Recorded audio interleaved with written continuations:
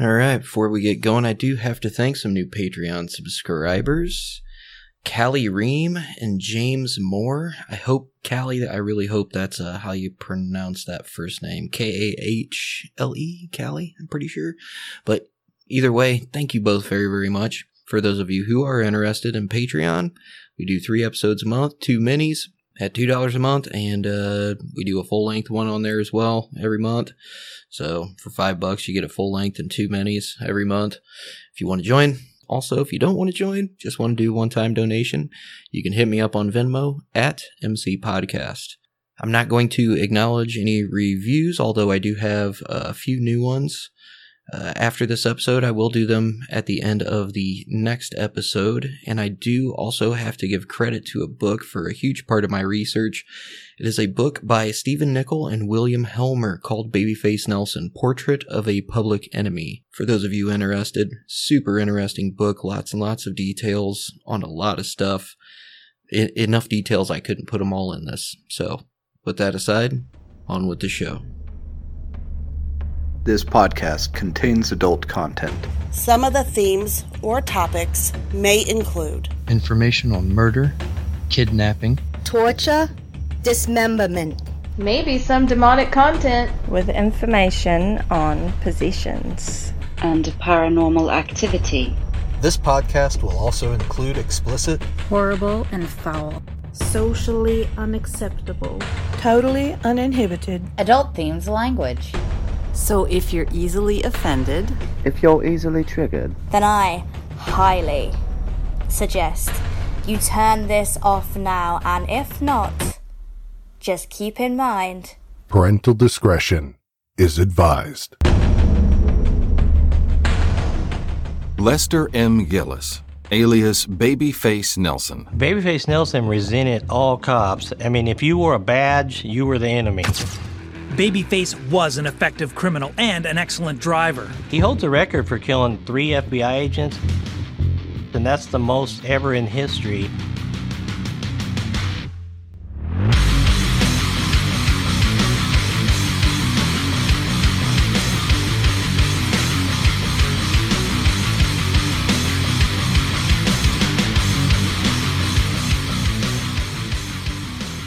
All right, let's get down and dirty with Lester Gillis, a.k.a. Babyface Nelson. He was born on December 6th, 1908. Nelson was born Lester Joseph Gillis in Chicago, Illinois, in an area known as the Patch, which was the near west side. He was the youngest of 7 children to Belgian immigrants, Joseph and Mary Gillis. His father worked as a tanner, worked very hard, was a respectable guy, and Gillis appears to have had a very strong and loving family. I mean, as the story gets on, his family does play a lot of big factors, especially in his late teens, early 20s, and it's really nice. It's really nice to see that he had a family like that. As a young kid, he loved animals, right? So he was always bringing strays home, and his parents usually made him return them to the streets. Except for this one time, he brings home this terrier, which he had named Rags. And he came home and he told his parents this story about how he was cornered in an alley and, getting attacked by this bulldog. And this terrier came out and confronted the bulldog and chased him off. And Lester was telling his parents, I gotta keep him. I can't just let him go. He saved me from this bulldog. And obviously his dad thought he was full of shit. His mom was just she just kind of played along with it. And they ended up letting him keep the dog, and they were best friends, right? Until one day the dog was caught by a dog catcher, and his dad refused to pay the fee to get it released. So he was kind of brokenhearted over that. He ended up getting a new dog that he had found named Brucey. At the age of 6, Lester, and for the record, I'm going to refer to him as Lester Gillis until the time he changes his name to George Nelson, which will be at the end of this Part 1 episode, just to make it a little less confusing. At the age of 6, he was enrolled in Lafayette Public School. The first few years were good. He had good grades. He wouldn't get in any trouble. He was known as a, fairly average student, but, he kept up pretty good. By the time he was age 9, his parents decided to enroll him in St. Mark's Catholic School. And he was kind of upset he had to leave his friends behind. And he honestly hated the school. It was more strict, and he just didn't really like that. So he started skipping class a lot. And this was right around the time in 1918 when his sister Jenny, who had just turned 25, had died. It was on October 19th, 1918. She ended up dying of the Spanish flu. And they had the service in the front room of their house. And it was weird because Lester's mom, Mary, noticed that he wasn't there. Noticed that he wasn't in the room for the service, for the viewing. Well, she goes around the house looking for him, and she goes up to his room and finds him hiding under the covers in his bed.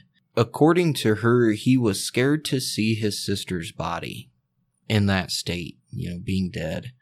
And his mom took him downstairs pretty much to show him that his sister was at peace, and to Lester, that wasn't how it was. He was scared. She walked him into the room, and she even said, she's like, he was trembling, as I walked him in there. And she also goes on to say that from that day going forward, that Lester always hated the idea of death. And she said it was to the point where even when they were driving by a cemetery, he wouldn't look at the cemetery. He would just shudder. He had this huge fear of death. And, when we get into some of the later years, because obviously I've researched ahead of this episode, yeah, that dude was not going to go quietly. You know what I mean? He was a wild one. But anyway, so around the time of his sister's death, he starts getting into more trouble at St. Mark's School. And his parents decide to send him to St. Patrick's boarding school, which is like 50 miles south of Chicago. This is where one of his other older sisters was attending school, and, it was kind of away from the city, and they thought it would do him some good. The first month goes by, and he's pretty happy. He's doing really good. Until one random day, mind you, he's probably about 10 years old at this point. He shows up at his father's tannery, and he's soaking wet, and he's dirty, and he's holding a tiny little kitten. And his father was just kind of like put back by it. And he's like, why are you here, and how did you get here? So Lester tells him that the day before he had left the school, he had slept overnight in a cornfield during a thunderstorm, and that's when he found this kitten. And he said he spent all night trying to keep the cat warm and dry during that thunderstorm. And the next morning, he had hitchhiked by 2 different rides into Chicago to his father's tannery. And when he gets home, his mom, who was usually he was a mama's boy. He was a mama's boy for sure. And she was usually the one who, was sticking up for him. And, oh, Lester wouldn't do that. He's a good kid. And his dad was usually the disciplinarian. But he gets home from that, and his mom's just ripping his ass, And his dad at that time was the one who stuck up for him. He's like, listen, the kid's obviously homesick. He's 10 years old, and he literally just hitchhiked 50 miles back into the city of Chicago, man. Obviously, he doesn't want to be at the school. And they enrolled him back at St. Mark's. And the deal was that they would let him come back. His parents would let him come back if he went to class. Because he wasn't a bad student. He really wasn't getting in trouble in school. He just wouldn't go to class. And he did good for a while, and then he started skipping classes again. So his mom is like, okay, fine. You want to skip class? You want to skip school? I'm going to walk you to school every single morning. And that's what she did. She walked him to school every single morning, and by noon, she would get word that he was gone again. The sister superior of the school eventually told his parents that he wasn't allowed there anymore. And she felt bad for telling them that because he was very well liked by teachers, by staff, by students. And he was a good kid when he was in class, but he was just rarely in class. So they wanted to expel him. So at age 11, he gets enrolled back into public school, and he's still having problems making it to class.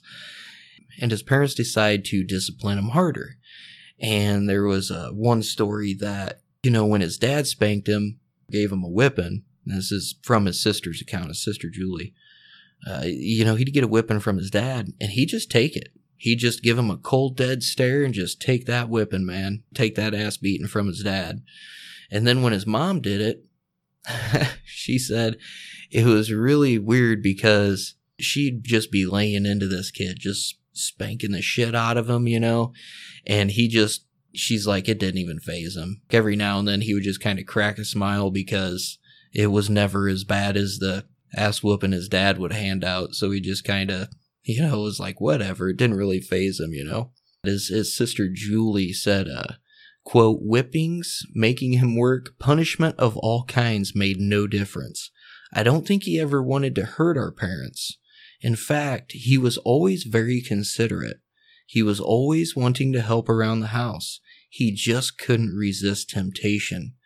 He figured he didn't need school, so he went his own way and fell in with a bad crowd, end quote. And as you're going to see, he has a lot of problems with authority. But during his school years, he was known to have a short temper, and he did get into fights with some of his classmates, but he would never do it in or during school. He was always very well conducted when he actually showed up to class. In 1919, a dude named John Perkins moved into the patch. And this is relevant because John Perkins remains a friend of his almost until the end. And like I said, the patch was a pretty rough area of the west side of Chicago. Lots of immigrant families, hard working class, low income, a lot of hooligans running around, But this John Perkins moves into the patch and immediately starts getting bullied. And he says as soon as he became friends with Lester Gillis, the young Lester Gillis, who at this point in time is about 11 years old. This is a quote from John Perkins. He says, quote, nobody messed with Les. He was the toughest kid I ever met, tougher than rat shit. He never backed down from a fight, no matter how big, old, or ugly the other kid was, end quote. And so once he befriended Lester Gillis, nobody fucked with him after that, because by this time, at 11 years old, little Lester Gillis, who was fairly short, like full-grown Gillis was only like 5'4" to 5'5" and about 135 pounds. He was not a big guy, but he was tough, man, and he would not back down. He would fight anybody. So he had respect among like this little gang that he was running with at the time. And this John Perkins, it was funny because John Perkins in this interview was like, in order to get in with this little gang that he was in, you had to prove yourself. He's like, when I joined the gang, it was because Lester Gillis vouched for me.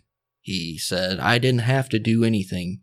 That dude's word was enough with them guys. And he goes on to say, he's like, I don't know what he did like before I moved to the patch, but his word was gold with them boys. Like if you ran with him, you were good to go. So he's roaming the Chicago streets with this gang of kids. He's like 11 years old, and, he's with a couple other kids from the neighborhood and shit. They were involved in, some petty crimes. And one of them would be, they would go to stores and they would ring registers. And what it was the older guys would go distract the store employees. They cause a little ruckus in the store. And young Lester Gillis, because he was so small and fast, would go hit the no sale button on the register, take the cash, and run out. And because of this, he always had a prominent role in the gang because he loved danger. he would always take a dare. He would never back down from a dare. And the best part about it was that the gang liked is because he was so well-mannered and he looked so young for his age. This was a very big advantage in their little criminal enterprise that they started having here. Yeah, he's a very unsuspecting kid. And I mean, granted, he's literally a kid. He's 11, 12 years old, stealing shit out of registers in stores. But he still looked super young, even though he's literally my son's age right now, my older son's age, which is just beyond me. You know, from time he's about 11 or 12 into his teens, you know, he's stealing tires, he's running moonshine stills, bootlegging, you know, he'll eventually get into armed robbery. He becomes a very accomplished car thief. And, you know, he was dubbed Babyface around this time by all the members of his gang because he looked so young and even full grown. Like I said, he was like 5'4", 5'5", you know, 135 pounds. He wasn't a big guy and he looked super, super young. So his gang started calling him Babyface in his early teens. Now, going back to his school days, after a while, his principal at the Lafayette Public School had to expel him for not showing up to class again. Just like the, you know, Sister Superior at the Catholic school before, the principal didn't want to expel him because he was like, he's a good kid. He's a likable kid. He just doesn't fucking show up for school, man. I don't want to do it, but I kind of have to. So his mom goes and tries enrolling him in Glenwood School for Boys. And this was a good venture until the school found out that Lester Gillis and his family were Catholics. And they straight up told his mom, you should probably look somewhere else. We don't want Catholics going to this school. So he was not allowed to go to the Glenwood School for Boys. And he ends up being placed in the parental boarding school, which is basically like a home for wayward boys. And it's filled with mostly orphans and troubled kids, or kids who were like unsupervised or their parents just straight up didn't fucking want them anymore. So he gets thrown in there and, you know, it's very strict. When he gets there, he can't leave school except for on the weekends, and that's only if his grades are good and he doesn't break any rules. And he ends up making friends with all the other kids and the staff, even the staff, very, very quickly. He didn't have any problems with the rules, and his parents would visit him every Sunday. In the spring of 1921, he is returned to the custody of his parents, and he promises his parents that he would stay out of trouble. You know, he's like, listen, I'll go to school. I won't run around with the, you know, the bad crowd anymore or whatever. And his mom was pretty hopeful that, you know, this is going to get better. But instead, it got a little bit worse. On July 4th, 1921, he was arrested at the age of 12. How this happens is he was at a friend's house in his friend's garage, and his friend's dad had a new car. And Lester, you know, they were over there checking it out, him and his buddy, you know, they're like crawling all over in the car, and Lester gets in the driver's seat. And he noticed a loaded revolver in the pocket of the driver's side door. And his mom would later say that he always had a fascination with guns, and it was mainly because his father hated them so much. He wouldn't even let the boys in the family play with toy guns. And she's like, that's more than likely what made his fascination with them 10 times worse, is because they were strictly forbidden.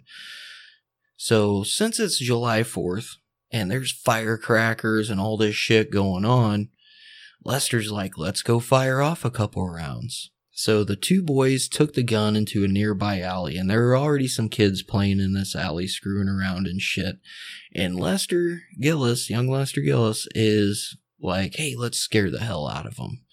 You know, so he takes aim and he shoots at this fence post, and almost simultaneously, as soon as he fires this gun, one of the boys in the alley starts screaming and grabs his face. And what happened was, when the bullet hit the fence post, the bullet fragmented, and a piece of it hit the boy in the jaw and lodged into his jaw. So when Lester's mom gets home later that day, she was babysitting for one of Lester's sisters, there's this huge crowd gathered outside of her house. And she's like, what in the hell is going on? As soon as she gets home, one of the neighbors comes running over and is like, hey, Lester's been arrested. And all she says is, my God, what has he done now? Like, that's literally what she said, direct quote, right? So a few days later, he shows up in juvenile court, and his parents did pay the hospital bills of the other kid, and his mom goes and tries pleading with the judge, saying, listen, like, this was just an accident. It was a tragic accident. But she also says, hey, you know what? This guy shouldn't have had a damn loaded gun where kids could get it. You know, like, he's partly at fault too. But because Lester already had a long record of misbehavior at this point, he is sentenced to 12 to 15 months in the Cook County School for Boys. And the thing about this is he gets in there, and I shit you not, the superintendent of this is basically like a kid jail, all right? It's like a fucking juvenile jail for boys, right? Kind of. But the superintendent and his wife end up loving him. They were like, no, he's a cheerful kid. He always followed the rules. He was very respectful to everybody. He always did extra work around everywhere. So they end up literally loving Lester Gillis, right? And the couple would let him go with them when they went to the country. You know, they would go there to buy fresh milk and food for the boys' school. And they would take Lester with them. They're like, God, freaking, we love this kid, man. I shit you not. When they would get outside the city limits, when they were on these little trips and shit, they would let him drive the car when he's like 12 years old and he's already in a boys' school and shit. The dude had some charm, okay? And they honestly didn't have any bad things to say about this kid. You know, they said, yeah, we'd let him drive the car all the time as soon as we got out of the city limits, whatever, you know? He's a good kid. So obviously he's doing pretty well for himself in this boys' school. And one day him and another boy come up missing. And they're just like, shit, little Lester Gillis escaped with this other kid. But when they ended up finding him, you know, a short time later, he was in the garage, and what he was doing was he was servicing the superintendent's car. He was in there literally making sure the tires were filled, changing the oil, changing the filters and shit, because he had this fascination with cars at about this time is when he started getting it, about 11, 12 years old. And this does come into play a lot. So he would always be taking care of the superintendent's car. And they were like, oh shit, I guess he didn't escape, you know? And after a few months of him being there, his mom was able to take him on Sundays as long as they were back by 8 p.m. And his mom even goes on to say that these were the happiest times that they had together. And she's like, it was just me and him. And he was just the baby of the family. They would go to the city and watch a movie. They would go out on picnics. But his dad would never go. His dad was drinking hard at this point, and he's starting to become very despondent with life in general, and especially with Lester at this point. We're assuming it's because, you know, he's starting to get into a lot more trouble and just running around with a bad crowd, dude. He's a pretty young kid. So one day, Lester and his mom are in a streetcar, and they're on their way back to the reformatory. She's on her way back to drop him off on a Sunday evening. And they were about a block away, and he told his mom, it was raining outside pretty hard, and he told his mom that he didn't want her out in the rain to walk him back. There was another family on the streetcar that was heading back to the reformatory too. So Lester is like, I'll just walk with the other boy. Me and him will walk together. There's no need for you guys to go walking out in the rain to walk us a block back to the reformatory. So she's like, okay, only if you promise that you're going to go back. And he probably just flashed his smile, man. He's like, I promise, Mama, I'll go back. So the next morning, Mary Gillis gets a phone call telling her that him and the other boy didn't go back to the reformatory. About 2 hours later, he shows up at home, and he says that they didn't want to go back to the reformatory, that they wanted to go to Florida instead. And what they did was they got on another streetcar and they rode into Cicero. We borrowed a car, and just started driving south. And he says that they got a few miles out of the city and they decided it was too far to drive all the way to Florida, and they turned around and just came back home. And his mom, Mary, she made him a big breakfast, and then she took him back to the reformatory. I mean, the thing about it was because he only had this one slip up while he was in the reformatory, he was released after his 12 months was up. Like I said, he got a 12 to 15 month sentence because he only messed up this one time. He was released after a year. In the first few months that he was out, it was pretty smooth. You know, he's still running with his buddies, you know, a little gang and shit, but he's staying out of trouble. Kind of, okay? He's running with a little bit tougher crowd now, and they have a little bit of a rougher reputation in Chicago. At this time, like I had mentioned, he's really into cars. Okay, it was like all he ever talked about.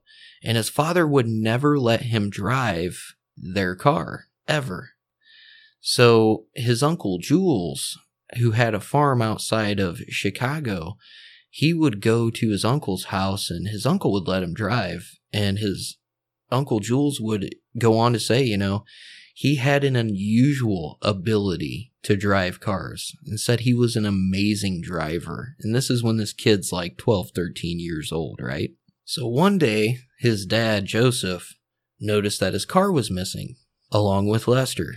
And what he did was he stole his dad's car, he had picked up all his buddies, and he took them for a joyride all out through the country. They all ended up returning that night, nobody was hurt, the car wasn't even scratched. And it was funny because all the neighborhood kids talked about how fun it was, like they just went on an adventure. Joseph was pretty embarrassed and he was super pissed. They never specified how he was punished, but they said that he punished him severely enough that he never stole his dad's car ever again. But all the neighbors' cars started coming up missing. And they would come up missing like in the middle of the day or in the morning, along with Lester, and they would be returned without a scratch but an empty tank of gas. And his parents are like, dude, like, quit fucking stealing the neighbors' cars, man. Like, what are you doing? And he never understood how serious it was, because in his mind, he's like, I'm only borrowing them. Like, I bring them back. What's the big deal? All I do is run them out of gas. I'm not doing anything bad. He's like, I don't even scratch them. He just didn't understand how serious the ramifications were. Until one day, one of his neighbors does call the cops, and Lester gets arrested. On October 10th, 1922, at the age of 13, Lester Gillis is charged with auto larceny, and he gets sentenced to 18 months in the Illinois State School for Boys at St. Charles. And they put this kid to work in a tailor shop, like on the second floor, and he hated it. Absolutely hated it. On February 12th of the following year, 1923, he was reported missing. He was later found hiding in a basement sewer pipe. And a couple weeks after that, he was transferred to a machine shop in the school for work, and he liked it a lot better. It was more challenging, and he was working with his hands, and he just enjoyed it a lot more, and he started making the best of the situation that he was in. And believe it or not, Lester Gillis played a huge role in constructing a small zoo on the reformatory grounds. He would go out there and take care of all the livestock. And I mean, they had like cows and squirrels and raccoons and rabbits and shit out there, and he took care of all of them. He just really loved animals. He started doing okay with his grades there. He was never a really good student. He just did enough to get by. I can totally relate to that. But the kicker is when he's almost done with his sentence, okay? He only had a few more weeks to go to complete the 8th grade. And his mom convinced him to stay in this boys' school, in this basically a state-run reformatory for kids. She convinced him to stay an extra month so that he could get his 8th grade diploma. And he agreed to it. And he did. He got his 8th grade diploma. And he was released on April 11th, 1924. And he came home, and he was really happy and really enthusiastic. All his family members said so.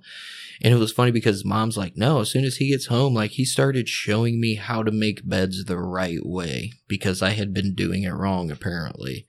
He's helping out around the house a lot more, but him and his father still had this big tension, all right, between them, and they pretty much avoided each other at all costs.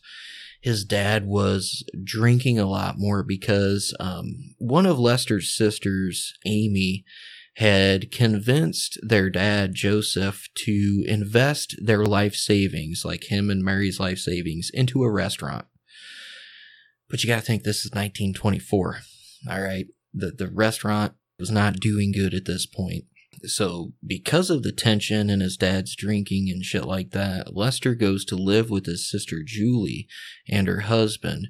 He was trying to ease that tension with his dad. You know, he's like, I'm just going to go far away. Like, I know my dad doesn't fucking like me. And his sister Julie had 2 kids and one on the way. And she even said he was terrific to have around. He helped out so much. She said he was a terrific babysitter, and he would spend most of his days on his hands and knees scrubbing the floors of the 6-bedroom apartment. She totally appreciated having him around. But at the same time, Lester Gillis is still running the streets with his little buddies, and he starts stealing car parts and starts stealing cars with some of his old friends. And he falls into this group of guys that were known as the strippers, and they were tire thieves.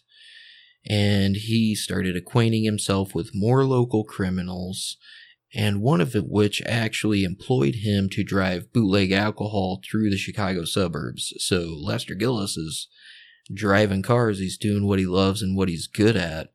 And you'll see later on, like, he actually hit the racing circuit for a little bit. And he was really, really good at what he did, man.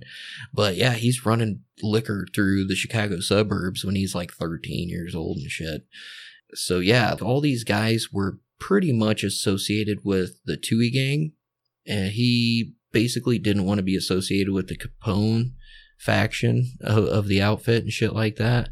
So he associated himself with the Toohey gang. Lester Gillis starts working at a place called Standard Oil, and it's a gas station, and it's in his neighborhood, and it doubled for a headquarters for him and his group of buddies that would steal tires and steal car parts and cars and shit. So, like, he's technically got a legitimate job, but he's technically still doing a bunch of illegal shit. And on the last day of summer in 1924, he was caught in a stolen car joyriding with friends, and his parole was revoked. And on September 28, 1924, he is sent back to the state school at St. Charles. You know what I bet Babyface Nelson used to keep that baby face so smooth? Probably Harry's. All times of any, now is not the time to overpay for razors at the drugstore. Harry's knows that sometimes it's better to stay inside. That's why they ship directly to you, so you can experience the quality of a Harry's shave in just a few days from the convenience of your own home. Personally, I like Harry's, and for those of you who have seen my face, yes, I often do have facial hair, so you're like, why are you endorsing razors, man? Well, faces ain't the only thing you can shave, if you catch my drift. But in all seriousness, I do shave every once in a while, and Harry's does it for me. It's a great razor, and the shave gel smells really, really good. And you honestly can't beat the prices. You really, really can't. You can join the 10 million who have tried Harry's, including myself, and you can claim your special trial offer by going to harrys.com/mysterious. Why in the earth would you even want to choose Harry's? Well, because they have quality, durable blades at a fair price. Literally just $2 a blade. They cut out the middleman. They manufacture blades in their German blade factory that's been honing precision blades for a century, which means you get incredibly high-quality blades at factory direct prices. That, and it's super convenient. Blade refills are delivered directly to your door on your schedule, with or without a subscription. Besides that, you have 100% quality guarantee. If you don't love your shave, let them know, and they'll give you a full refund. and 1% of proceeds are set aside for nonprofit organizations devoted to helping provide access to better health care for men and veterans alike. Listeners of Mysterious Circumstances can redeem their Harry's trial set at harrys.com/mysterious, and here's what you'll get: a weighted ergonomic handle for a firm grip, 5-blade razor with a lubricating strip and trimmer blade, rich lathering shave gel with aloe to keep your skin hydrated, which is super important, nobody wants razor burn, and a travel blade cover to keep your razor dry and easy to grab on the go. Like I said, all you got to do is go to harrys.com/mysterious to start shaving better today. Now, his father is having a lot of problems right now, Lester's father. He's drinking heavily, he's in like financial dire straits because of the stupid restaurant, and he's already tried like 2 half-ass attempts at suicide, okay? And his family, like, he wouldn't go get help when he was sober. So basically, like, all his problems stayed within the family. Until on Christmas Eve, 1924, he comes home drunk. And later that night, his wife Mary smelled gas and found Joseph dead in the next room. And the coroner attributed his death to, quote, asphyxiation due to inhaling illuminating gas.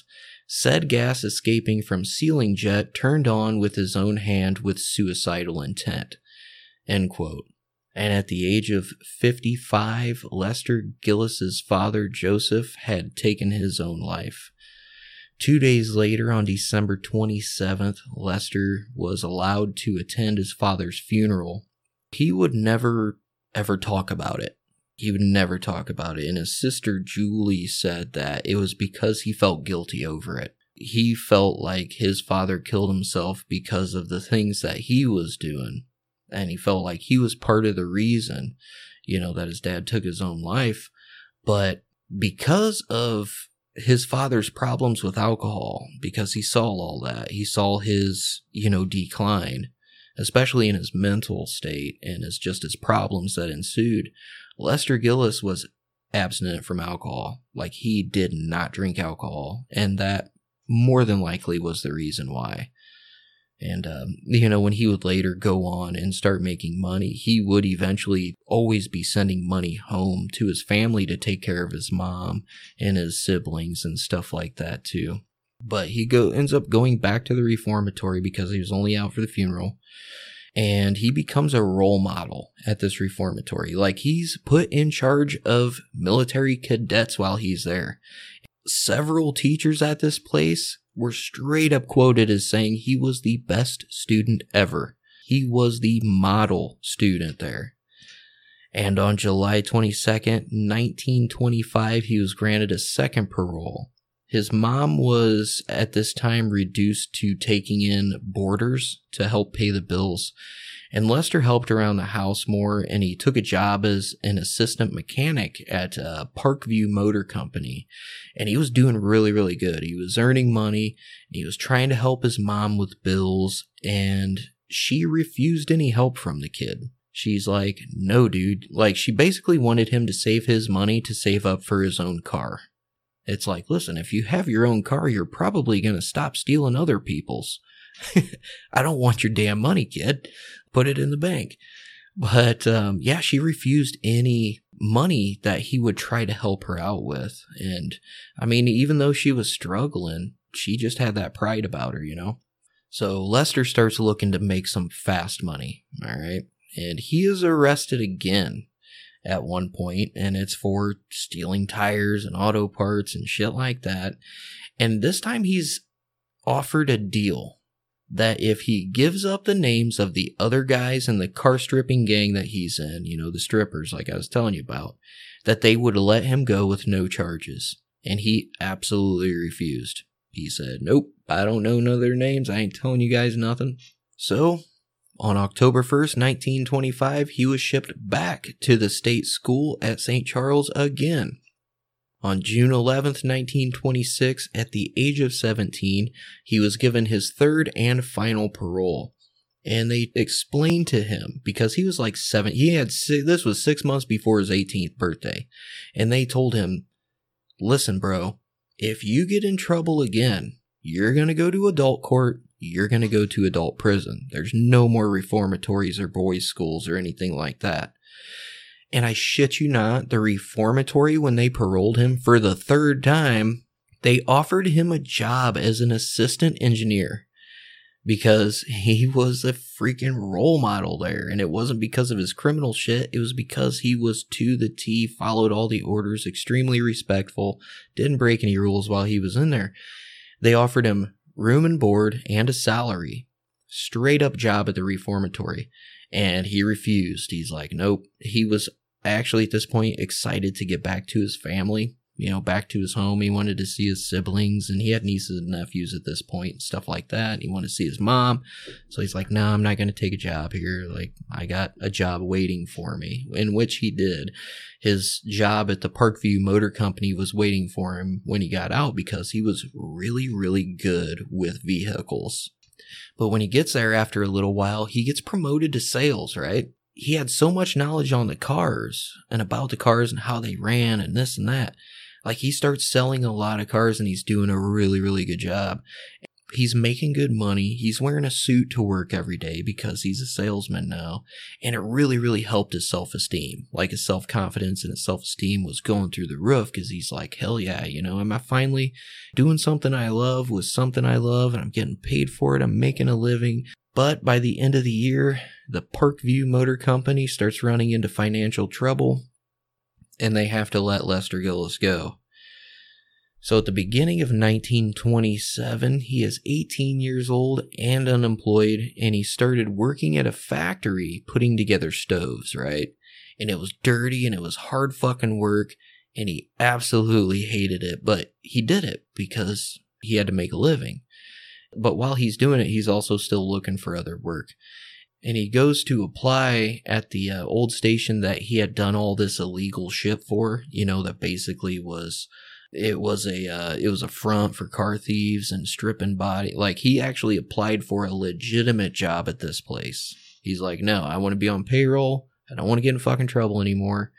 I don't want to steal shit, But he was really looking, like I said, for that honest position. And the guy who ran it, a guy named Vandy Houghton, basically hired him as an honest employee because of him and his gang of car thieves and strippers.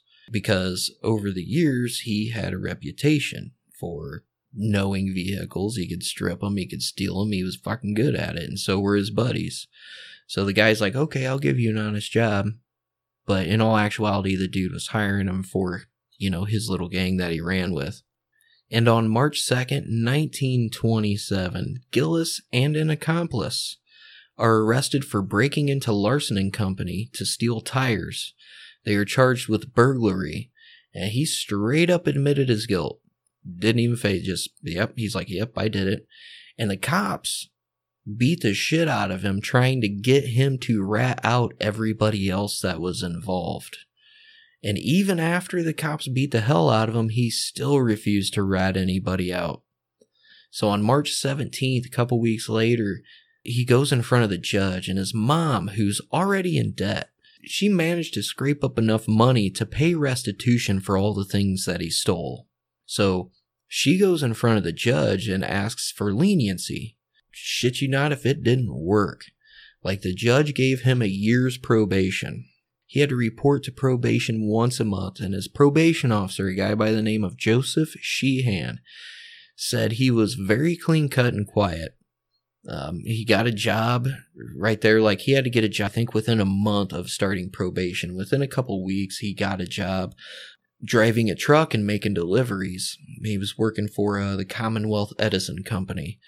In his spare time, he would work and service the vehicles too. And he loved his job. Absolutely loved it. And he held this job for a year and a half, which in his lifetime, in his short lifetime, this is the longest job that he ever held because he enjoyed it. And he's living with his mom again, and she, of course, still refuses any financial help from him. And he pretty much stayed out of trouble. He would get caught speeding a lot, okay, because he's just loved vehicles and he loved driving fast and he was super good at it. He found out that he could pay cops $5 or $10 and they would tear up speeding tickets. And at the time, that was a lot of money because he was only making like $30 a week. And I think in this year and a half, he only had like 3 speeding violations that he had to go to court for.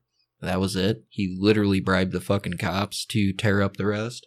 But it kind of sucks because he becomes a favorite of the cops to shake down. Now, this dude has a long reputation of stealing cars, speeding, bootlegging, stripping cars for parts. He's already got a pretty damn long rap sheet at this point. And mind you, he's like 20 years old, you know what I mean? Like I said, he becomes a favorite of the cops to shake down. And what they would do is they would show up at his job and they would say they're investigating some kind of car theft or a burglary. And they would be like, hey, if you don't pay us right now, we're going to take you in for questioning. And the thing about it was, if they took him in for questioning, he would lose his job. The cops are literally shaking this dude down once a week, and he's only making like $30 a week, and they just keep coming. You know, he would pay these bribes, and he ended up becoming very antisocial because of this. Like, he would go to work and come home and not do anything, and his mom was like, yeah, that's why. It's because he couldn't afford the cops shaking him down all the time. You know, the cops knew that he couldn't afford to lose his job, but they also know he was an easy person to shake down. So, I mean, it's kind of shitty, to be honest with you. And it sucks because as soon as his year probation was up, he started getting back into his criminal activities again. And he says that he needs the extra money to pay cops off because, you know, they were taking his whole paycheck at this time. They were literally shaking him down for every penny he was making at his legitimate job. So he's still working his legit job, but he's still doing a little bit of minor criminal activity on the side to keep paying the cops off who were illegitimately shaking him down for no reason at all. He's just basically fucking with him. But in late spring of 1928, he meets this super cute, petite, dark-haired Chicago sales girl by the name of Helen Wozniak. I read 15 years old, I read 16 years old. The more factual account I'm going to say is 15 years old at the time. And Gillis was in love instantly. He loved her dark eyes. She was quick-witted. She was basically taken with his confident style, you know, and his boyish grin. And Lester's mom even said, in a direct quote, there had never been a girlfriend for Les up to that time.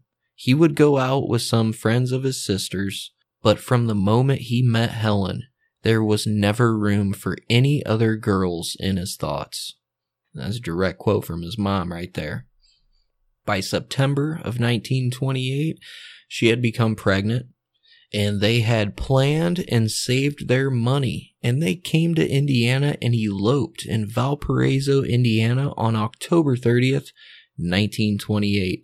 And it's funny because she would still call herself Helen Gillis. Even after he changed his name to George Nelson, she still referred to herself as Helen Gillis. And the young couple ended up moving in with his sister, and he helped pay the $60 a month rent for the 6-bedroom apartment. He would also buy the groceries, and he would still buy toys for his nieces and nephews and for his expecting baby. And his sister, you know, and his family didn't exactly know how he could afford all that. His sister said he was probably working for bootleggers at the time, but they never asked questions. She also mentioned that whenever there was news about the gangs in Chicago at the time, like this is right around like the St. Valentine's Day massacre and shit, I think 4 or 5 of Lester Gillis's childhood friends that he grew up with were involved in the St. Valentine's Day massacre. Like, these are the kinds of guys that he ran with when he was a kid. And they had all moved up into, like, Chicago gangland while he's in and out of reformatories, and he's married and trying to make an honest living now. Well, half an honest living anyway.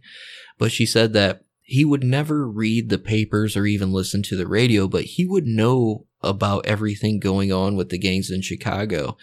More often than not, he would know it before it was even reported. And it was basically because of his old friends that he did still have a loose association with. And on April 27th, 1929, Lester Gillis and Helen give birth to a son, and they name him Ronald. And this is 6 months after they are married. Money starts getting really, really tight. All right. And in the fall of 1929, she says that she's pregnant again. And Gillis is determined to make money for his young family. Like, he was an extremely loving and devoted father and husband. And that is literally said by every single person that knew this guy, that he absolutely loved his family. And this also is like the first time that he gets referenced the name George Nelson. Basically, his sister comes home and checks the mail, and there's a letter from an auto company, and it's addressed to George Nelson. And she's like, do you know who this is? Because, she would come home from work sometimes, and there'd be like gangsters hanging out talking to him and shit. And even, and she would get after him. She's like, I don't want those guys hanging around my family. He would tell her, hey, my family's here too. All right. They stay outside. They don't hang around very long. My family is here too, so don't worry about it. But basically, she checks the mail, and there's a letter addressed to George Nelson. She's like, well, do you know this person? And he's like, yeah, that's me. And she's like, why are you getting mail under an alias right now? He just kind of smiled and shook it off, you know what I mean? He didn't care. But at this time too, you got the Great Depression, you got all the shit, and one of his buddies mentions, he's like, you know what? All these rich bitches, and that's literally what he says, direct quote. One of his buddies like, all these rich bitches don't care about losing their money in the stocks because they've already invested all their money in jewels, man. He's like, you seen the jewelry they wear? They wear all kinds, they got all their money. They don't care about no damn stock market.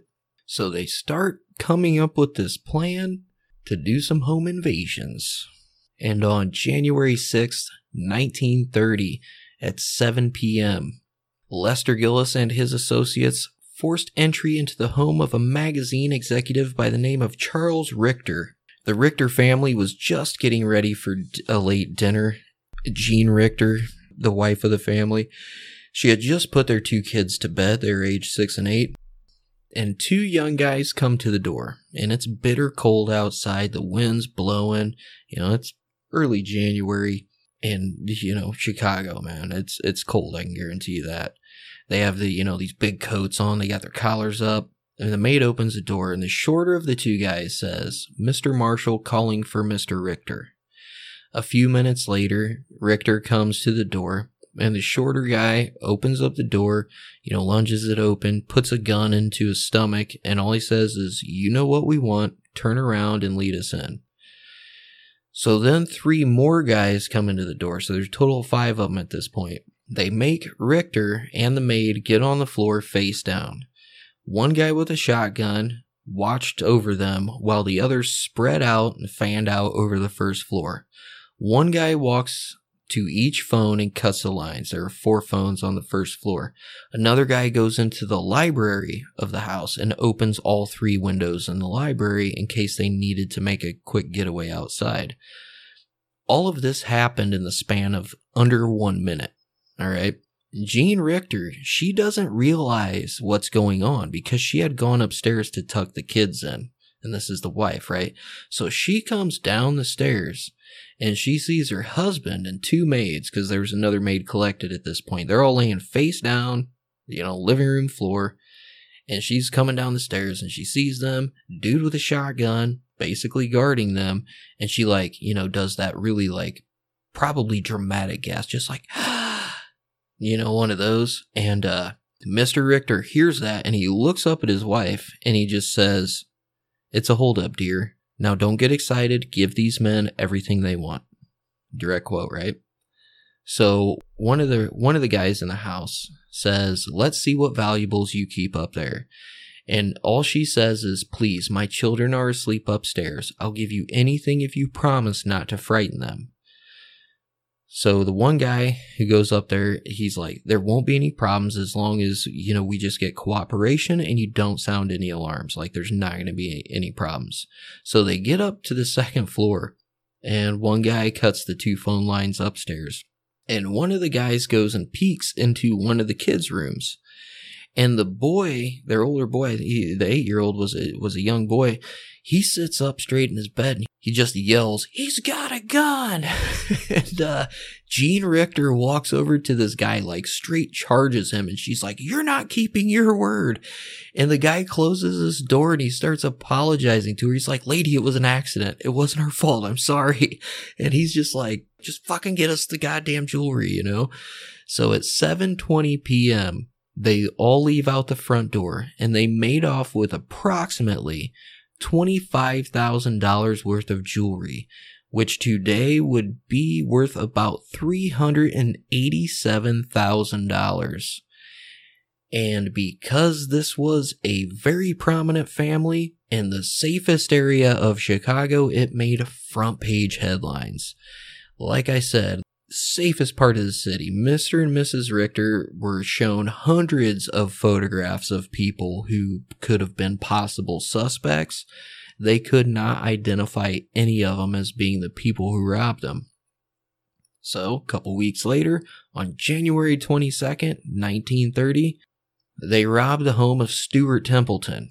They got away with a bunch of jewelry valued at about $5,000, which would be about $77,000 today. And him and his maids as well were unable to give an accurate description to the cops, but the cops knew it was the same group of guys, and they started calling them the tape bandits because they would tape these fuckers up and they would cut all the phone lines. It was like that was their MO, And then, of course, everything cooled down for a couple weeks.